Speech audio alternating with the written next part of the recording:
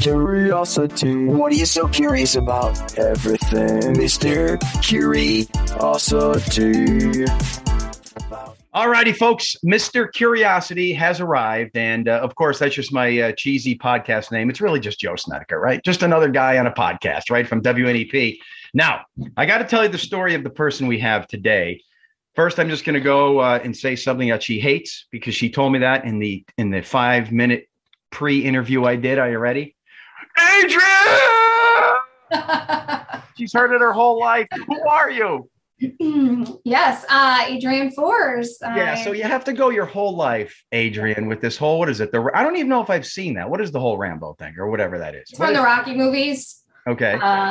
And ironically, I was born at the height of all of them, and somehow it has carried along these 30-some years with me, and everyone thinks it's hilarious. So when someone says your name, Adrienne Fors, they do the whole Rocky Adrienne, they do all that for you. Oh, every time, almost every time. And now I'm just another cheesy guy who did it. I apologize, but it has. That's okay. Here's what I want to know, though. Were you named in part because of that? Did your parents say something to do with that movie? No, actually, my dad's grandfather had a brother named Adrian, and so they wanted to name me after him.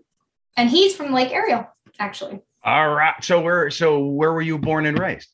I was born in Allentown, but I was raised in Effort. Right? So she's kind of, here she is, folks. Oh, look at this. You're like, all right, get out of here. So you're like just out of the viewing area of WNEP, but yet how do you know us? Well, growing up, WNEP was where we lived. Effort, PA has WNEP. So we were always watching you. We were always watching Tom Clark and, always trying to guess what the weather was going to be. So yes. I grew up right at the base of the Poconos. So. Okay. So yeah, there you were at the southern tier of WNEP land, right, folks? Mm-hmm. And if you're saying, well, who is this girl and what does she have to do with my life? And why is she on this podcast? I'm going to get to that, but you have to hear the story.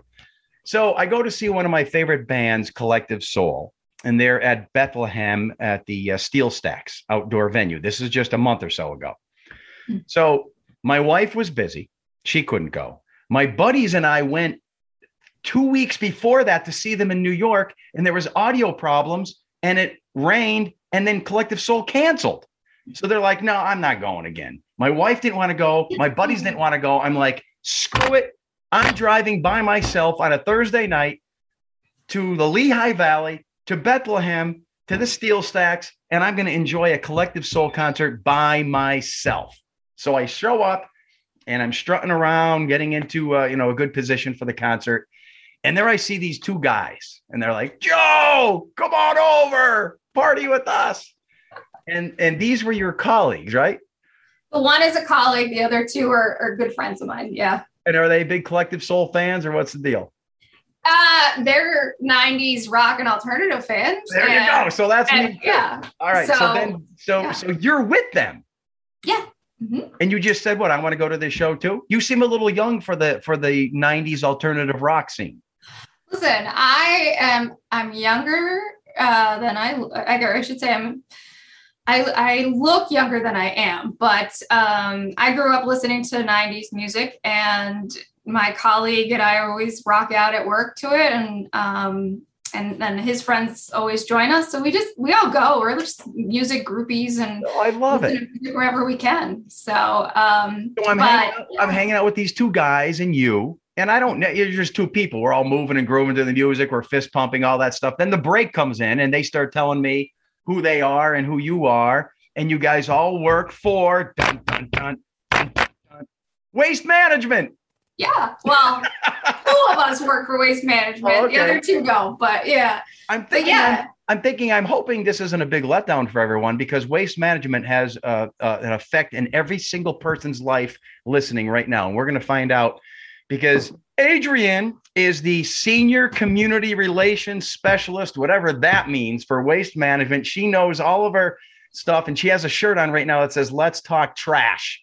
Yep. And this girl at the concert, I'm telling you, folks, I could tell I immediately connected. She was full of life. She was vibrant. She was happy. She was progressive. She was like all the things that I appreciate in other human beings. So I'm like, I start talking to her. Next thing you know, we arrange a podcast and here we are. So I can just tell you're full of life, energy, and positive vibes. I know it, Adrienne. I know it. Yep. That's me. I just love life, and I really love my trash and talking recycling, and I think I even bent in your ear that night even about landfills and trash. Yeah, she started talking about trash and landfills, and I'm like, I got to get you on a podcast, because I don't know how many people know this, but waste management, I think, from the brief research I did, is it the first or second largest waste related company in the United States? We are the nation's leading waste provider and the nation's leading recycling solutions provider as well. That's excellent. And everyone has seen those big green dumpsters or the truck with the Packers colors on it, the green and the yellow, the big W and the big M. Everyone has seen them. So this applies to every single person listening right now. And that's why I think this is of interest. But I got to get to, before we get to the waste stuff. So when you're growing up and you're watching WNEP and you're in the Lehigh Valley, you had a fixation on weather. I did. Growing up, I wanted to be the weather girl, and mostly because I watched you and Tom Clark, and I said, I'm going to work for WNEP one day. I ended up at Blue Ridge Cable right when I was my senior in high school, and right after. How did that happen? How do you go from being a senior in high school to working at Blue Ridge Cable? That doesn't make sense. So I went to Pleasant Valley School District, and we had a closed circuit TV station that we did every morning, and I was the producer and loved it. And our teacher at the time was freelancing for Blue Ridge, and so he got me basically in an interview and a job, and so I started doing video work with Blue Ridge. And then I went to college at Penn State, Hazleton, and was in the communications department and was working with a couple other folks up in Hazleton. So if you were, let me understand this bifurcation that happened. If you were interested in meteorology and you want to be a weather girl, didn't you think maybe I better start majoring towards the sciences or meteorology? What made you go communications? So originally I wanted to be the weather girl, meaning I wanted to be on TV, not necessarily always doing the science part. Oh, wait a minute. So we call you guys phonies. You want all the glory of the presentation without the hard work. So the plan was I was going to go to Penn State. I went in as communications, and I was going to transfer my second semester to main campus and then start the meteorological, program. But I decided to stay and do public relations instead, and ended up doing public relations. And admit it, here I am. The physics and chemistry all scared you away. That's what it was. It definitely did. And what's crazy is I was really good at math. I was like, I don't know if I want to do the math. I like talking to people better. So yeah, and you do a good job at that. Yeah, everyone thinks it's funny. Like they just think meteorology is, a little storm and a high pressure system, and this is so cute. And no, come on, it's a gutsy detailed science. But we won't get into that. So do you want to say? I don't know. Am I poking too much into your private life? Do you want to say what year you graduated from Penn State? So I ended up transferring out of Penn State to East Stroudsburg University. Oh. So I actually have a degree in business management from ESU, and 2008, I went an extra year. So you were there like when? 2006 to 2008, I was at ESU. The reason I ask is I just missed you because I was finishing my master's degree at ESU in environmental science in the early mid 2000s. I mean, we could have crossed paths there. Totally. I could have been like, Yo, Joe, across campus instead of you yelling, Yo, Adrienne. But, and then I ended up, I was waitressing at that time, working full time and going to school full time. And I just ended up meeting some of our individuals that work with me now. And just like I met with you at a concert some random time and said, hey, I'm looking to do an internship. And they had a position open. You seem to win people over with your bubbly personality. That's what it is. So maybe that's why I stayed in PR. Yeah, you're a perfect PR person. But what does that mean? You just ran into some people. Come on, you got to tell me more. Some guy was hitting on you, maybe, or something. No. They came. The guys and gals. They come in for lunch. I used to work at DT's Tavern when I was in college, and I waited on them for lunch. And they were like, "Hey, we got a position open if you want to work with our person." So were you still in college at the time, or no? You had finished. No, I was still in college at the time. So I took a full-time position with Waste Management doing community relations. The assistant essentially is what my position was. And then he ended up retiring a few years after, and I was promoted to that position and really have been in public relations since then. And a lot of my role has been environmental education around the landfills, around recycling, and just trying to promote recycling right, essentially, because there's a lot of that doesn't get done the correct way out there, regardless if it's with Waste Management or any other waste company.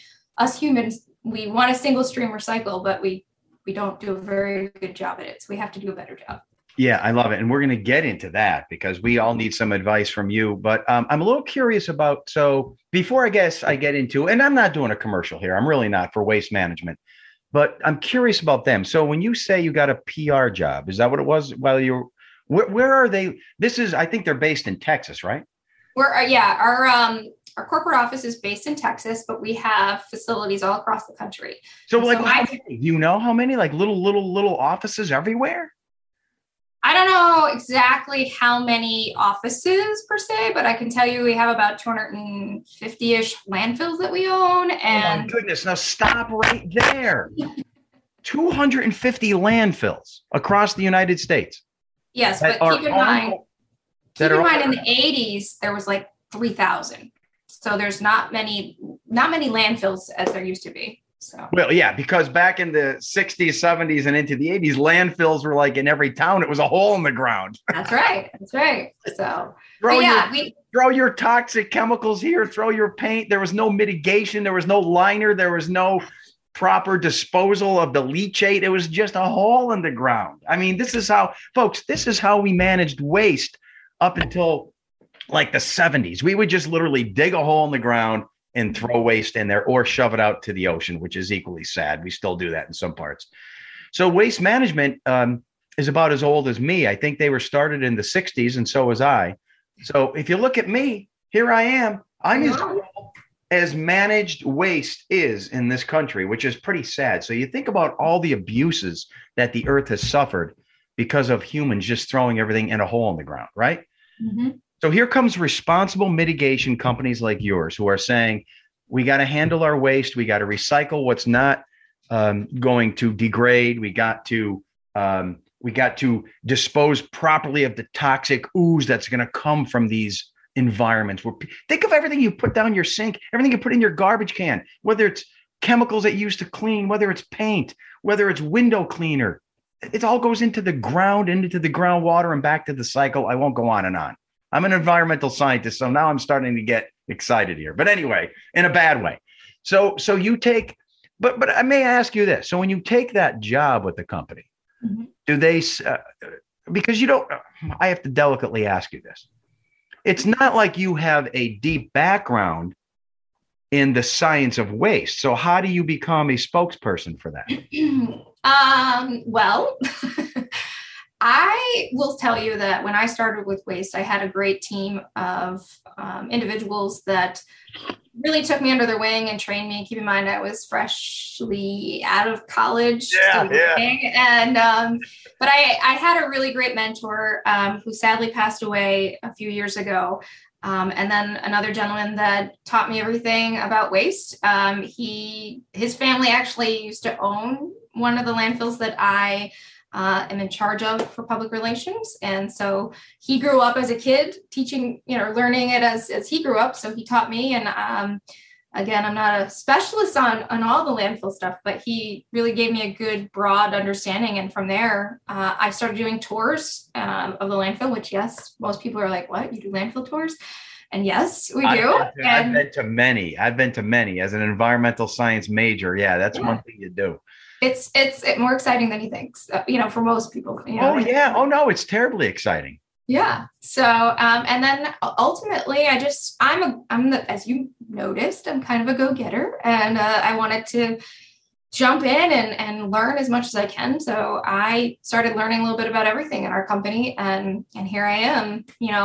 I ended up becoming, as we joke, the habitat girl, because we are committed to preserving land and conservation as a company. And in our, what we call our GMA, or Greater Mid-Atlantic area, we've been preserving a lot of properties, particularly the one in Taylor, PA, our landfill up there. We were just certified by the Wildlife Habitat Council. And then here where my home site is, which is Grand Central Landfill in Penargil, we've been certified for, 15 years now. So I ended up taking over that project, which allowed me to start connecting with a lot of the scouting groups and community organizations and promoting conservation and environmental topics that, really need attention. And also at the same time, helping provide open space to our communities that maybe don't have that space. These smaller communities that these kids are, driving their bikes through town, and they've never gotten to see butterfly gardens. And so we do programs like that, and that's what I get to do. And it's the fun part of my job. Yeah. And you seem like you truly enjoy it. Yes. And you're good at it. I know you are. So here's what I don't get. Educate me. The two landfills that are a big news topic in our area. I'm in Lackawanna County. All you hear about is Empire Landfill and Keystone Landfill. It's not Empire Landfill anymore. Not Empire. Now it's called Alliance Landfill. Yes, and that is yours? That's mine. So that's what I'm asking. So how did it go to that Empire to Alliance? Did you guys buy that specific landfill recently? That's actually in the last 10 years, isn't it? Or more. So that facility was privately owned. And then USA Waste bought it, I think, in the early 80s. And then USA Waste merged with Waste Management, and it became Alliance Landfill in 1987. That long ago? Mm-hmm. Whoa, hard for me to believe. Yeah. So, and then it's been there ever since, operating under its permit. And it is probably one of our larger sites that we have in our market area. But actually one of the sites that has the most longevity. So do you know this? Let's say today, right now, I decide I'm going to start a garbage removal company, meaning I'm going to be a guy who goes to your house. I just got a pickup truck, and I'm going to take all of your trash. I'm going to clean your basement. People want to get rid of stuff. They're moving. Someone died, whatever the case may be. So I come to your house, my new business is, and I take all your junk. So I'm filling up my truck with old cans of paint. Look at, she's shaking her head already. I'm filling I got a story to tell you. I'm filling I don't know. I ripped something off of the pipes. I'm playing dumb here. I'm putting everything in my truck. Look at, there's this whole shelf of what looks like cleansers that this person has left here from the 1980s. Oh, and look at, there's some old rotten wood. And I just throw it in a big pickup truck, and I drive to your landfill, and I go, all right, how much for me to get rid of this? What would happen?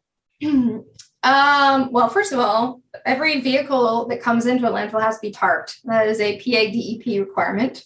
So already I'm turned away. You're already turned away. You also have to be licensed with the state, so you need an Act 90 sticker. And if it was a pickup truck, they'd probably send you to what we call a customer cam, which you are going to be monitored. And every truck that comes through our scales is monitored. So yeah. So this ain't happening. I'm turned away. Yeah, we'd be checking that, but. And you know what someone like that does, because sadly you see this all over northeastern, central, southern PA. People, a lot of times when they have to get rid of stuff around their house, whether it be a television, a washing machine, old mattresses, old cans of paint, where do they end up? On rural side roads. It's sad. Yeah. But what do those people have as a choice? If you have a big mattress, if you have, I don't know, shelves of paint that you haven't used in 25 years, And you can't take it. You can't leave it out for the trash guy on Tuesday. So what's your first step with that? So paint's an easy one, in my opinion. You can put kitty litter in it or cardboard to get it more solid, as long as it passes the paint filter test for our municipal solid waste landfills. And this is all permit requirements. That's what I'm saying. No. So back up. Please back up. Yeah, so if you got to get it more solid, and then if it hardens, and then we can take it at that point. But if you don't have that opportunity, you would have to work with. Usually, the counties have a household hazardous waste program that you can get rid of it that way. Yeah. So that's mattresses are everywhere. Aren't you sick of seeing mattresses on the side of the road? Yeah, the mattresses are another problem, but why? What do you mean? Why? Well, I mean, you see them alongside the road. People don't know how to get rid of them, but most contracts, with whole municipalities, you can put out a bulk item usually, and they count as a bulk item, although they should usually be wrapped in plastics in case there's bed bugs, to protect the workers. But our landfills can take those. And then even some of our transfer stations, they'll use the mattresses to help clean up the floors, and because they almost act like a mop. I never thought about that. Yeah, you sit around a big mattress. Yeah, it's like it's like a Swiffer. Yeah, but I did, and I don't know the specifics, but I know that there are companies out there trying to find ways to recycle mattresses, the parts of the mattress anyway. So I think that's going to be coming along very soon, because it seems like mattresses are everywhere. So when you drive by the Alliance landfill or any landfill, I drive back and forth every day to and from work. And if the wind is in that right direction, you get that smell, and it's funny when I take my dog for a drive in my car, whether the sunroof's open or windows down, he'll be sleeping. And then all of a sudden you start approaching the landfill and he does one of these. He's like, oh, lunch. You guys do your best. Try. Garbage is garbage. There's decomposition. There's chemicals produced by decomposition. You can't do much with that. What do you do for smells? So with the landfill, those days that you might smell it occasionally, it's usually an intermittent odor. If a truck comes in and the load is particularly smelly, you might smell it until it gets buried. But it's usually pretty quick to dissipate. But the facility uses a couple of measures to keep the odors at bay. And one of those is our mister system, which is similar to like a Febreze. Oh, what system?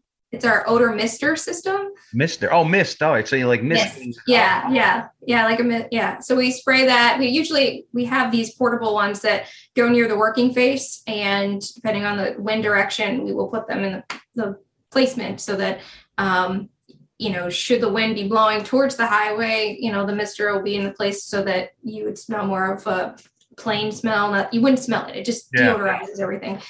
And then, we also are using landfill capping on our working face areas that maybe we're coming back to.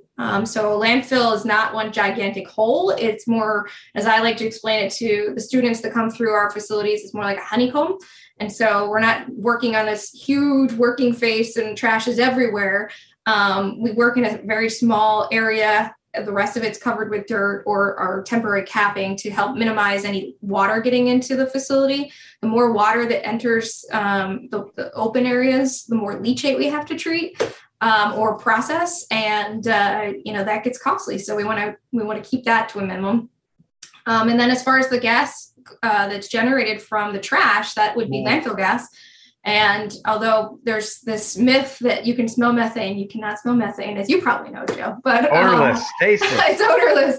But what you do typically smell as part of the compounds of the landfill gas would be the hydrogen sulfide. And so we use a collection. That's the rotten egg smell. That's the rotten egg smell. Yep. And so we use a collection of wells. I think at Lions we have almost 300 wells there.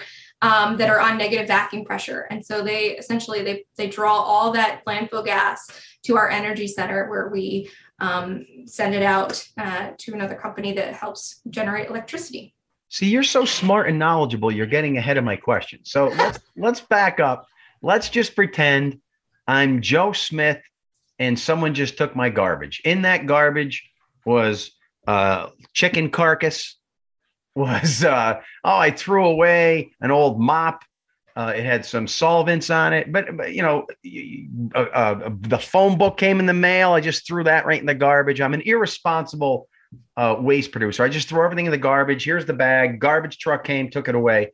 When the garbage truck leaves after it's full and it arrives at your place, like what is the very first thing that happens to a full, gone through the municipality garbage truck? It's got everything from organic waste in there to construction, yeah, sheetrock's in there. What is the very first place that garbage truck goes to?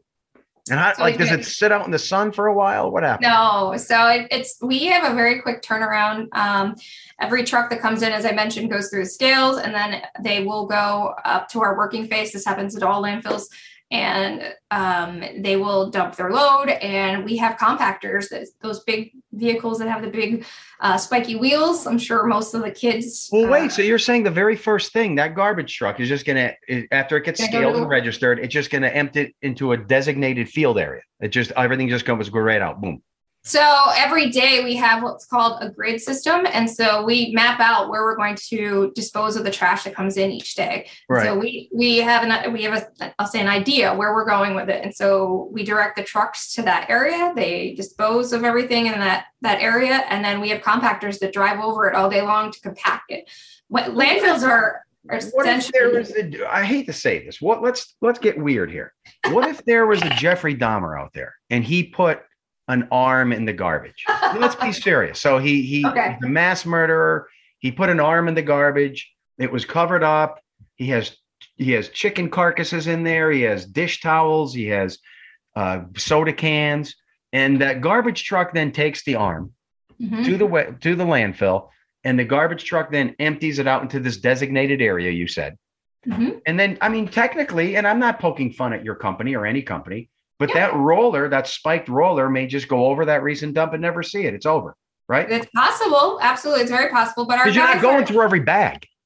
No, I mean, our trucks compactors are running over the trash, and our team is always looking all the time. We're always paying attention because safety is like the number one thing at our company, right. above all. So we are watching for things, but usually those stories happen very rarely. I'll say that, but if there's a missing arm somewhere, the police contact us and say we suspect it might be there. So, and then that's the great thing about the grid system. If that truck had come in earlier that day, or even a day or two earlier, they kind of know where the trash was disposed of from the street that Jeffrey lived on. I see. See, I didn't know this. So the grid system, let's say they find out a month later that Jeffrey Dahmer was a mass murderer, and on that day, garbage truck number 738C dumped it on grid space 72A15. And then here comes the authorities, and they would know where to go. Essentially. Now, that's not a guarantee you'll find it, because you've now compacted trash for a month on top of that area, but you would be able to excavate that area. And I mean, with any kind of investigation like that, you would have a very thorough investigation. But, has that happened? Not necessarily an arm, but has that happened in your stay there, where the authorities have to come in and dig up garbage? That has not happened. Not at my sites, but I can say it's happened in other areas. Is that right? Yeah, sure. And you know, it does become like organic waste, right? So it's going to start decomposing. And yeah, that's interesting. So what about, like, how many with this grid in the municipalities garbage that's coming in every day? Like you said, Johnny Smith throws his garbage away. Is it a constant line of trucks all day long? Is that what I'm picturing, or no? Or like one an hour? No, not necessarily. We have busier hours, and we have our slower points. But I mean, again, it just depends on each landfill site. You know, Keystone might be busier than Alliance some days, and vice versa. But it's just trucks all day, a sea of trucks, right? Yeah, I mean, they come in, they trickle in throughout the day. Yeah, I would say. I know at Grand Central we have maybe 150 trucks throughout the whole day.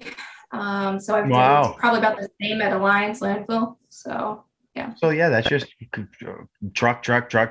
And some guy's job. All right, let me see your registration. Yeah. And then here comes the guy with the big spiked roller. He's like, okay, I was over it. Run over it day after day.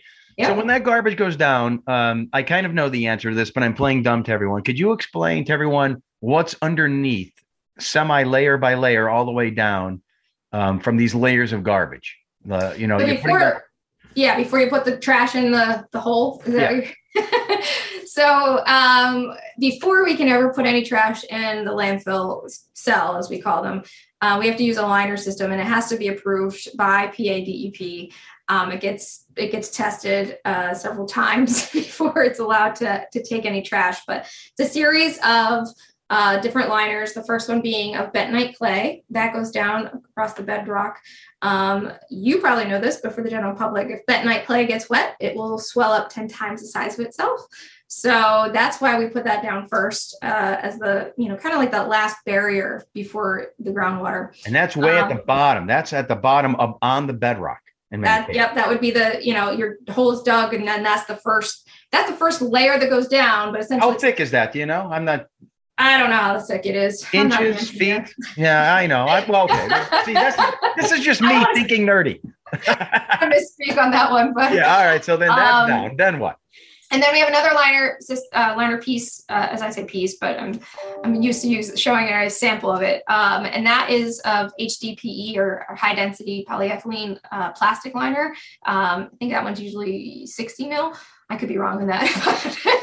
It's a very thick plastic. So I was going to say, forget about the mills. When you held this in your hand, you showed it to tours. You can bend it a little bit. Yeah. It's almost like probably, I don't know, is it like the thickness of a typical garbage can, like a plastic garbage can? It's a little bit thicker than that. Thicker than that. Yeah, it's a little thicker than that. But so it has a little flexible nature to it. But that'll go over the bentonite clay. And then we have another liner system that is made of geotextile. So it's got like a plastic, I call it a plastic grid, and it has these woven pieces. It's kind of like a fabric piece that are together with it. That goes next. And then we have what we call. And isn't that the one that allows the leachate to flow through it or no? Yeah. Yep. So we would have at base of all the cells, we're going to have essentially, I call it a sub pump that would collect all the leachate water. And that flows to the low point. In between the primary and secondary liner, so above the geotextile one, we have another liner that's made of the HDPE. And between these layers, we do have a monitoring system in place for the leachate to make sure nothing is penetrating the liner system. We monitor that quarterly.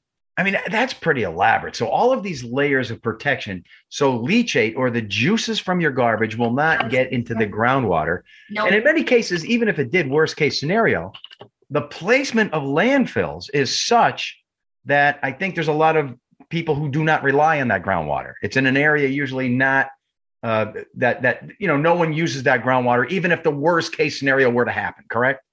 Well, and landfills are placed in geographical areas that can withstand a lot of weight. So Alliance is at a great place. Our site here in Penargil is at a great place. But even if any water were to penetrate through that liner, it's going to go to that bentonite clay liner, and that's going to stop any water from going anywhere. And that's why we have the monitoring system in place, so that we could be alerted that there's water getting through. And then this leachate piping or is there a better word for that you guys use? But the leachate gathering system within the garbage layers, right? Mm-hmm. Have you seen that? So think about it this way: you have a monitoring system in between these liners to make sure that the leachate doesn't get through. Like if there isn't leachate or any other water going through there. The leachate is going to be collected on top of these liners, entire liner system, because you're going to put a gravel stone over the final liner layer, and then you will put your sump pump in, and you will put the piping for the leachate collection system. Okay, so I'm sorry. So when you were explaining the layers, you didn't even get to that yet, then, right? I didn't get to that part. I'm sorry. Continue on. All right. So then that's okay. Yeah. So like three protective layers already, right? And but that layer that's in there that has the geotextiles, I was mentioning, yes, that's there. So the water will flow more easily. Should it get through the other liner system, right. But but really you're putting your waste on top of the liner system as a whole. And so the juices would be on top. And then it gets collected through the pipe system, and then it's processed at either, some of our landfills have their own wastewater treatment plant. Wait, stop. I'm excited about these juices. So have you seen the juices come out? Like, is it, you have? Well, I have is seen it like a constant flow is what I'm wondering? Is just like this pipe that's a series of pipes and they're just flowing all day long? So it's usually gravity fed, and if there's landfill juice, there's always going to be. I take my garbage out all the time, and at the bottom of the bag, there's juice. There's got to be, and the juice is always gross. Yeah, it's never not gross. It's never like iced tea. Oh, that looks great. It's always disgusting, gross juice. Yeah, and so here comes but what does it look? What is that? It looks like dirty iced tea water. Like somebody, like one of your kids backwashed in your iced tea. And is that what it looks like? They're hoagie all.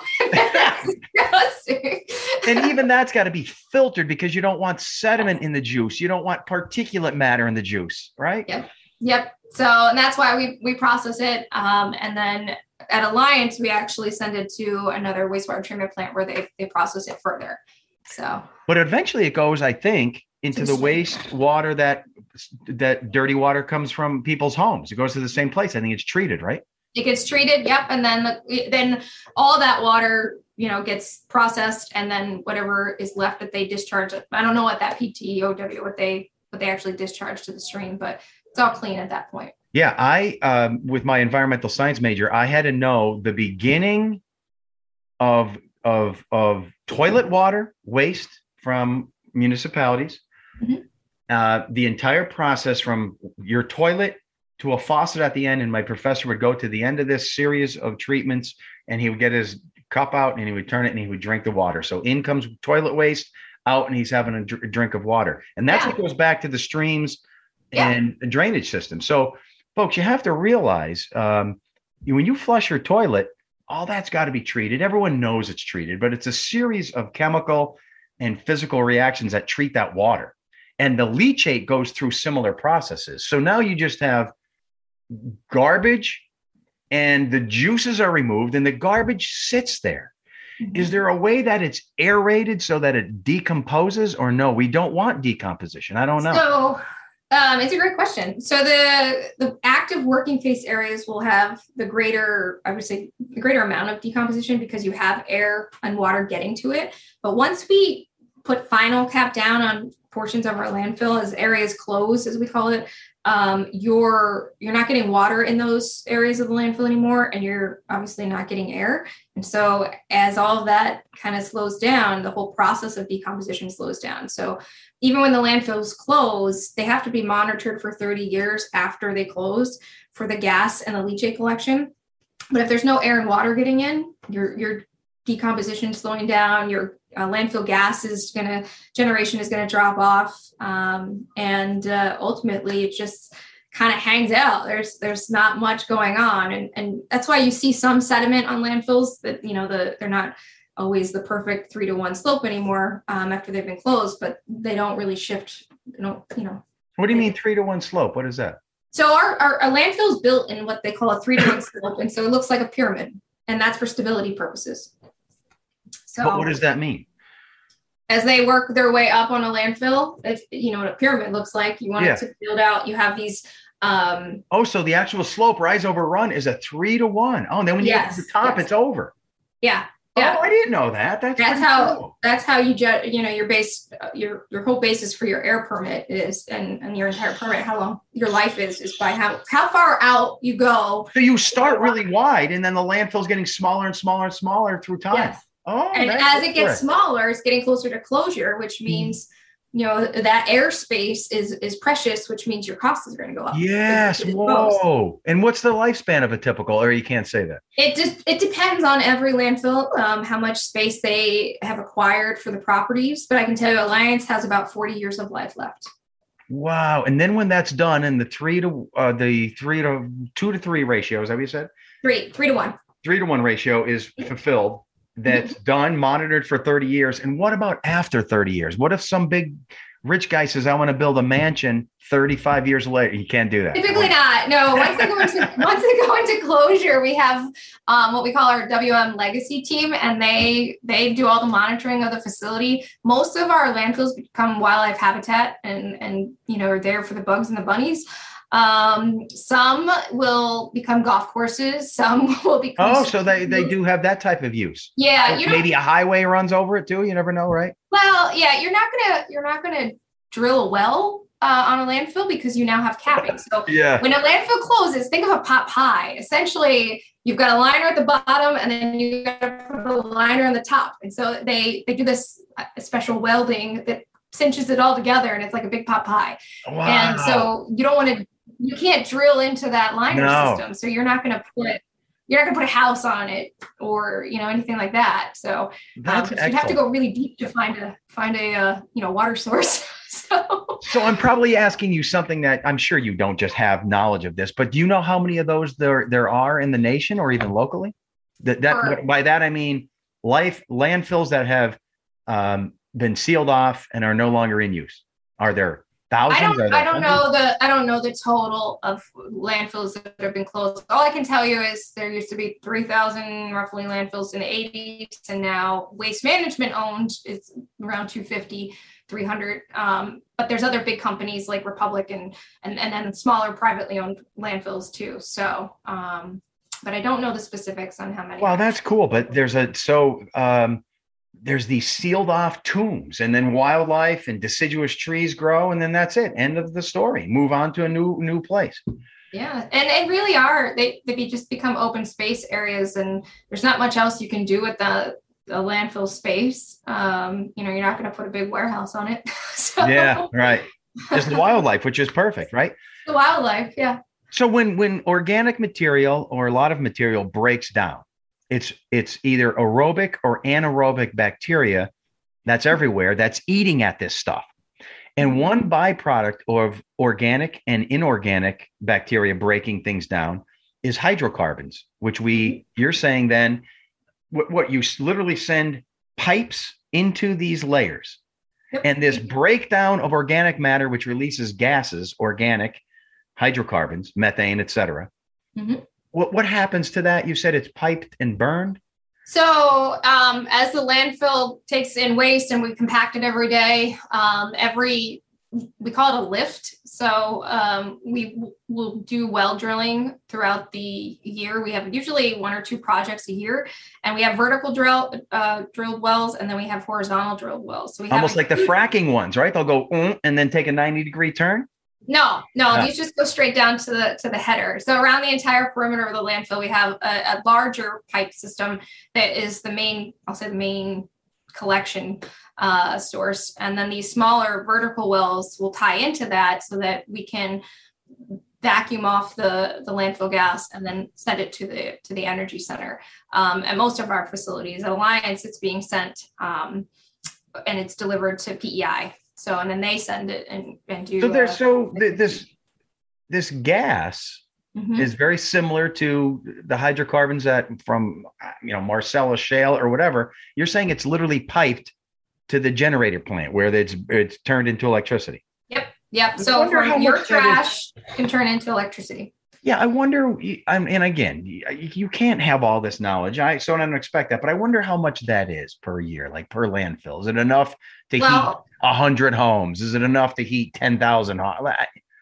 So I can tell you, Alliance generates. And I have my little fact sheet here. So I didn't even see you. You don't even look down at the sheet. You just know this. I know a lot, but there's some things.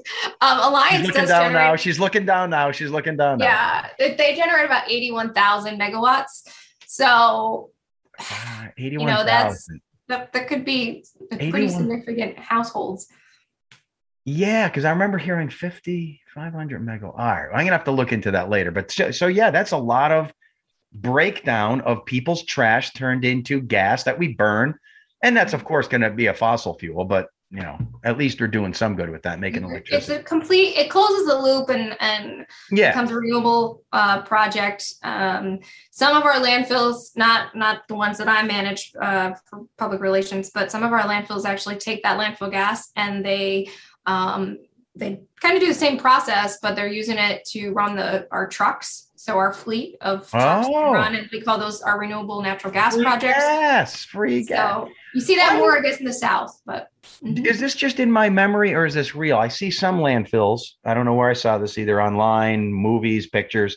It's just burned. You see a pipe with flames shooting out all day long. Why aren't they utilizing that? Why are they just burning it? Why isn't that going to the generating plant? That's a really good question. So landfills still will have what we call flares on their properties. They're kind of primarily used as backup these days. Should the electricity go out and our energy plants, are offline, and so they have to burn. Every landfill has to have a way of taking care of that landfill gas that we're collecting. So the old way was always just to burn it, and it was just hot air coming out the stack of the flare.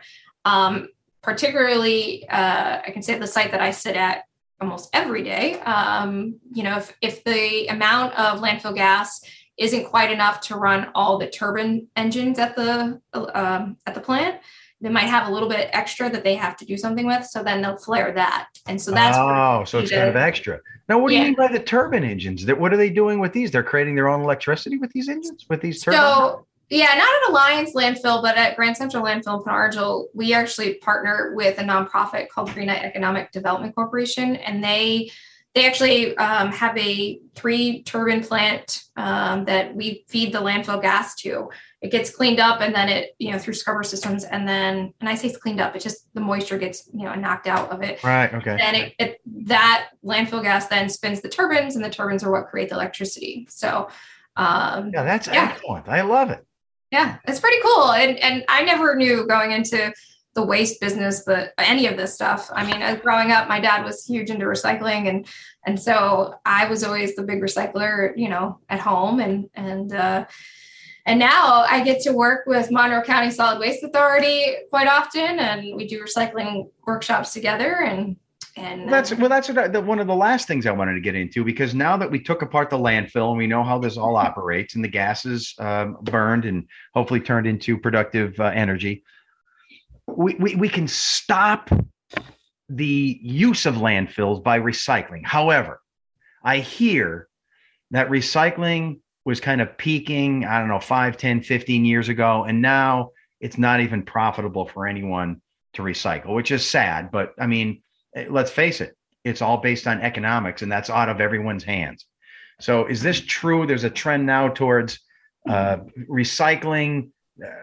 No one wants it, right? It used to be turned into something usable. Now it's like, okay, we have too much recycling items and nothing to do with it. No one will use it. Industry won't take it, correct? Well, I think a few years ago that might have been more of the story, but in the recent year and a half, that story has kind of reverted. I'll tell you, Waste Management has worked with a lot of domestic companies and plants to keep the recycling here in the States. There was a big recycling crisis where China was not taking any. That's it. Yeah, that's the reason, right? 2017, 18. Yeah. And so the market value for recyclables definitely went down. But, with the pandemic, the cardboard has gone up because everybody started ordering online. Oh, how so a lot of things you never think of. Yeah. So a lot of the recycling plants, not just ours, but across the country, they've had to change out their plants a little bit because the cardboard they were used to collecting didn't really accommodate all the different sizes of boxes and the cardboard. So now we're processing a lot more cardboard these days. And plastics 1 through 7 are still being collected. Glass is still being collected. Metal, I say metal, but your aluminum cans. Right. Please don't put a bumper in your curbside recycling bin. A bumper. Do that. Don't put a baby car seat just because it's plastic. Just because it's plastic does not mean it goes in your curbside recycling. Because what? It has the buckles and has the cloth attached to it. Is that why, or just not the good plastic? No, it's not a plastic 1 through 7. It has to identify. It has to have a 1, 2, 3, 4, 5, 6, or 7 on it. I mean, you and I are educated people, and that's confusing. Like, the people don't know. How do you? You're going to look for a little tiny number. Sometimes you can't even see this thing. It's complex. And that's really where the whole recycling process has gotten to the point where a lot of the recycling has become trash because people are just like, too much plastic. work. Yeah. Yeah. Well, or they're like, we call it wish cycling. So they're like, it's plastic, it's metal. We want to see it recycled. So it should be recycled because it's plastic, right? Well, no. But not at the curbside recycling bin. Your curbside recycling bin has to stay plastics 1 through 7. And your, your traditional, I say kitchen items. Metal bumpers can be recycled at a scrapyard. Like there's places and outlets to recycle items, but the simplicity of single stream recycling, I think, has also complicated the system itself because people, I don't want to say we've all kind of gotten lazy, but we're like, oh, well, we could just put it there. And that's why it's really important to pay attention to what you're putting in your curbside recycling bin. So at your facility, as an example, is it like a whole wing of stuff that's going in the ground and a whole wing of recycling? And no, it's not. You have recycling. No. So we have collection trucks that are collecting just for trash, and we have collection trucks that are collecting your recycling. The recycling is two totally different facilities. Two different facilities. Our landfills are separate from the recycling facility. So you don't try to recycle it. What I'm saying is, if people don't recycle and you get all this weight, what if you get a whole truckload of someone who's just dumping plastic? They didn't want to take the time to recycle it, and here it comes in the garbage truck. Are you going to go out of your way to do what they should have done, or no? You just throw it in the ground. Typically, at that point, it's contaminated. If it's in the truck with other mixed items. Oh, so you don't try to pick it out, or no? And if you put your plastics, or I should say your recyclables in a plastic bag in the curbside bin, you don't want to do that either, because plastic bags are tying up all of the recycling plants, because they have these star wheels that kick all the recyclables to the correct bin. And when a plastic bag goes through there, it ties up the star wheel, just like if you were vacuuming and you caught a string, it stops it. Listen, so, you're talking above us now. I don't know what a star wheel is. It just spins. It's like think of it as a vacuum. When you think about your vacuum and you're vacuuming and your cat toy gets in the way and you vacuum it stops your vacuum completely from the little thing from spinning. Yeah. So our star wheel is similar to that, and it moves the recyclables along the line, and it kicks the different bins. And so don't put the plastic bags in there, because that's where. So you don't want to put the recyclables and then put it in a plastic bag and take it. Keep them loose, and that's for any hauler that you have. They want them loose. You don't want them in plastic bags. So if it comes in a plastic bag, we literally, our crews, I can speak to my crew, but our crews will see a plastic bag full of recycling come out of the recycling truck. They pick it up and throw it in the trash, because we don't know what's in it. It's considered contaminated at that point.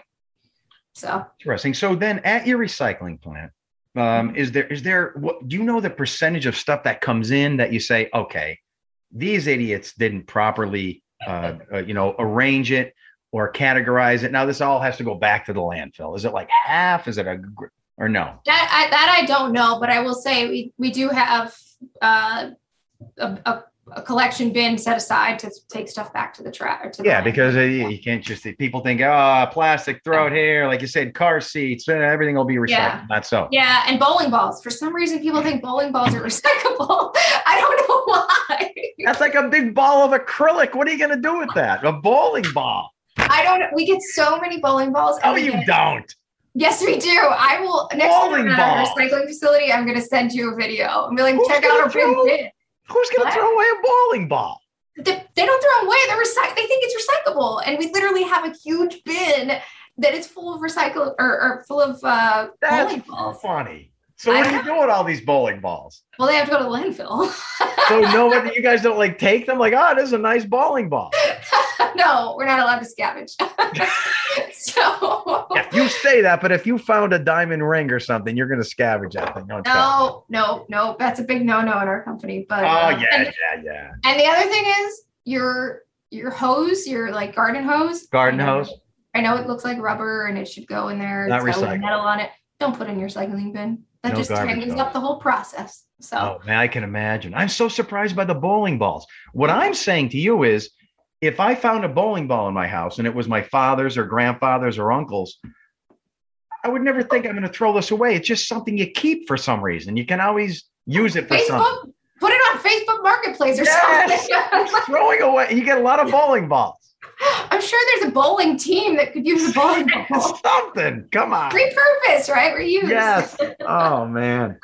All right. So then the recycling is doing a little better now. Is China back on board or no? No. Waste management was always doing good by recycling. We never had, I'll say, all our eggs in one basket. So we've shifted to primarily using domestic facilities, and we just did a huge project in Chicago for as I say, the material recycling facility of the future, or MRF is our acronym, our term. And so MRF. yeah, so but all our plants are getting updates, and it's an exciting time in recycling. And then on top of that, we're actually working with cities. We have 4 facilities that are called core. And if you are really interested in recycling your organics, I recommend moving to a large city, because you're going to see more of those organic recycling facilities, I think, start coming. So what are you putting in there? Like carrots and turkey carcasses and everything? Yeah, pretty much your organic waste. Like in New York City, they're primarily coffee grounds. Commercial businesses, and they're taking the organics and they're grinding it into the slurry, and they feed that into the wastewater treatment plant, and then that creates gas, which then they use that to power and make electricity. So I wonder those bugs, man, they're awesome. I know they are. I feel like I was brought up a Catholic, and a confession and all that stuff. I feel like I'm a horrible person. You know what I still do? No, I live in the country. I try to manage my waste, do the right thing. But when it comes to boxes, I have 3 acres in the country. I burn them. My wife is buying Amazon stuff. It's just like a sea of boxes at my house. And then there used to be do people still do that? There used to be municipalities that would say it's burn day. It's burn day. So I burn a lot of this stuff, and I hate myself for doing it, but it's so easy. So bad. It's so bad. I'll take your boxes, put them at the curb on recycling day. I know. So all the Amazon, just keep them dry. All the stuff, all the Amazon that people are getting now, they're all good boxes. You guys want them, right? Absolutely. Just keep them dry and free of food, which brings me to pizza boxes. Everybody thinks pizza boxes are recyclable. Only the lid, if it doesn't have cheese or grease on it. If the bottom of that pizza box has any grease or cheese, we don't want it. You guys are too picky. That's your problem. No, that's how we're going to get rid of it, because the market. Oh, so then you'll let me, because that's in my burn stash. Pizza you can box. Burn that piece. I was going to say every Friday we get pizza at the Snedeker household, so I burn those boxes. I can keep burning those. I'm going to turn a blind eye. All right. That's funny. Well, you know what? I think we've been talking trash for like an hour here. This is amazing. Yeah. Awesome. Well, I'm glad I could educate you. You are so exciting and vibrant. This was great. I hope folks learned a lot. What is your future there? You don't want to talk about that. Is that too personal a question? Are you going to move up through the company, and are you going to be the big wig someday? I don't know. I don't know. Really good place to work. You love it? I do love it. I mean, I've been here since 2006. So I've been working for Waste a long time. And now my dad works for Waste, and it's a family affair, as I always joke. And we've got. You got him a job there? Yeah. That's funny. I love it. Yeah, we all work together, and it's a great place to work. And they are really, focused on protecting the environment, just like every other landfill. There's strict regulations. So, I just say we do it the best. Well, do you, because in this time, all you hear about is people who can't find employees, and everyone's offering jobs and no one wants to work, are you guys, is that something we should tell our listeners and viewers that you guys are hiring? We're always hiring. I mean, just like any other industry, the trucking industry is suffering across the country, not just in the waste industry per se, but the trucking industry. And so we need drivers. And we always are looking to hire professionals, folks with environmental backgrounds are always particularly of interest. Yeah. Hey, I'm 55. I'm going to be retiring soon. Maybe I'll get a part-time job I want to be that guy who drives the spiked roller over the garbage. The compact driver. I can do that. Yeah, you could. You totally could. They won't let me because I'm only 5 foot and I can't stand anything. Yeah, I remember you at the concert. You were pretty short. Yeah. But yeah, we're always hiring. So we have a website that everybody could go check it out and maybe find a career with me at Waste Management. Excellent. So go to wastemanagement.com, do a search for that. Yeah, careers.wm.com, and you can find a job there. Mm-hmm. Adrienne Fors, Senior Community Relations Specialist for Waste Management. This has been a great hour. I love talking to you. You are everything I thought you would be. Well, thanks for having me, and I'm glad I could chat with you today. 2 more things I have to finish with. What's the origin of the colors of yellow and green? Do you know? Is that like the owner back in the 60s had a fixation with Green Bay colors or something? I don't know where the yellow and green brand marketing came up with it, I guess. Oh, yeah. But it's interesting because the yellow and green, I thought about this the other day. When I was a kid, the Packers were my favorite team. And like now I bleed green and gold. You may have subconsciously been driven to that. I know. I'm just meant to be here. Well, I don't take this the wrong way, but I've never talked trash through computer with another woman for an hour my whole life. And I proudly say I just did it. Thank you. Yes. Peace out. Nice talking to you. Yes. Take care. Thanks, Adrienne. Curiosity. What are you so curious about? Everything, Mr. Curiosity.